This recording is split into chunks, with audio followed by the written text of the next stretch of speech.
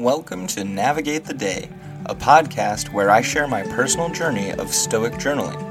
For 365 days, I will be exploring the teachings of Stoicism and how they can be applied to my daily life. This podcast is for anyone looking to find peace, happiness, and fulfillment in their lives. Join me on this journey as I navigate the ups and downs of life and strive to live with purpose and wisdom. Hello, friend, and welcome to Navigate the Day. It is October 12th, 2023. We are currently in the month of virtue and kindness, and that falls under the discipline of will. Our episode today is 285. Always love. Thank you for joining me on this journey of Stoic journaling and self-discovery. I really appreciate it and hope you're gaining something from it as well. With that, I'll go ahead and jump into our quote for today. Hecato says, "I can teach you a love potion made without any drugs, herbs, or special spell. If you would be loved, love." Seneca, Moral Letters, 9.6. This quote from Seneca's Moral Letters conveys an interesting idea through Hecato, a philosopher of Stoicism. Hecato suggests that he can teach a love potion that doesn't rely on the conventional means such as drugs, herbs, or magical spells. Instead, this love potion is based on the principles of Stoicism.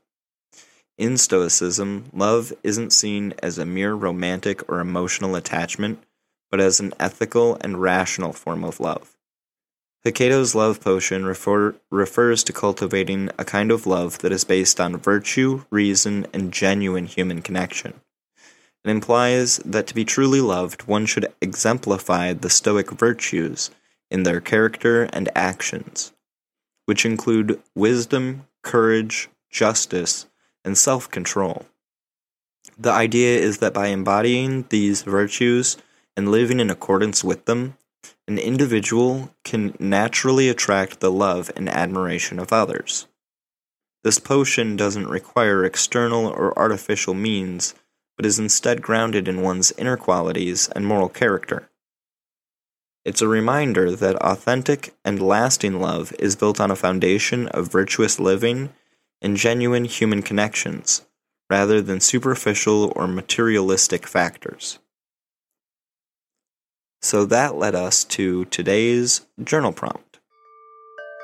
Instead of seeking love, can I give it first? It should be clear after the last week of journal entries that I'm definitely seeking love rather than giving it. According to Seneca, this is the wrong order of operations, and I should be spreading love, in an ethical and rational form of love to be precise.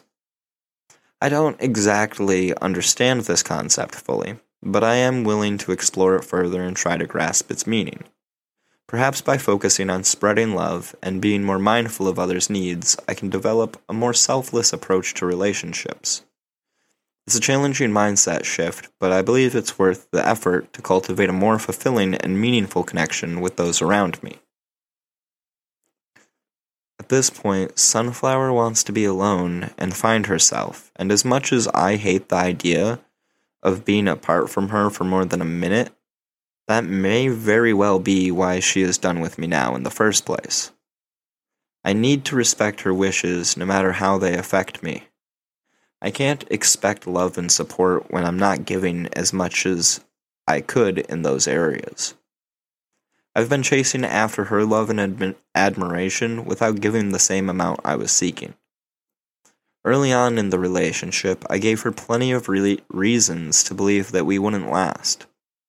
She's hit a point where she doesn't care if we're compatible or not. She no longer wants to consider someone else. She just wants to do what she wants to do and explore and find herself. I know how it feels to be lost and not know what you want out of life. Unfortunately for me, I figured out that what I want out of life is a life with her. And she was making sure that she didn't get attached to me because at the beginning, I opened my mouth with some BS telling her not to get her hopes up. How stupid of me. That, coupled with some handful of other things that I just couldn't let go of, no wonder she's so tired and done with me now. Empathy. True, genuine empathy to Sunflower and her feelings and concerns, when she felt safe enough to share them, would, in my opinion, have helped the situation. Now that she has decided to end things with me in such a finalized way, she doesn't want to share anything going on in her life with me at all. I used to be her person. However, she no longer gives me the time of day, telling me she's keeping busy to keep her mind off of us, and that I need to do the same and to stop talking about it if we're going to be able to be friends. Frankly, I don't know if I can handle being friends. It kills me to be around her and know that I'm not hers. Every interaction recently feels empty and shallow, devoid of the deep emotional connection I felt we used to have. It's painful to see her moving on so effortlessly while I am still stuck in the past, desperately trying to mend a broken heart and bridge the gap between us. Being friends feels like a constant reminder of what we had and what I no longer can hold on to. I fear that if I continue down this path, I might lose myself entirely. Not that I would really care all that much. So Seneca thinks I need to give love before I can get it, so I suppose that's what I will attempt to do in this situation.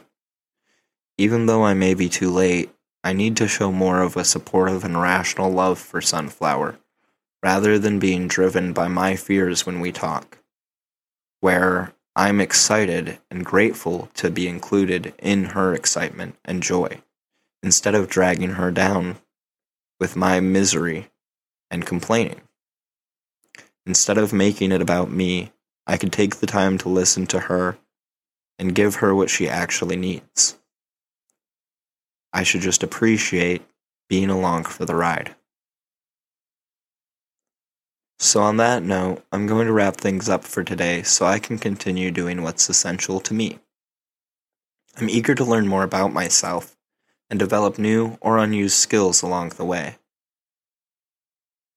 I hope I get more opportunities to show my gratitude and appreciation to those I love, such as Sunflower, as well as attempt to mend the mistakes I've made between us. I also need to remain patient as I progress, remembering that all things in life do take time. I enjoy journaling, as it does help me to reflect daily, and I recommend everyone journal for a while at least. I feel good about getting these thoughts out, even when it is difficult or feels unhelpful. So thank you for taking the time to listen to me ramble. Stay safe, and until next time, I wish you the best and know you can handle the worst. Peace and love, friend.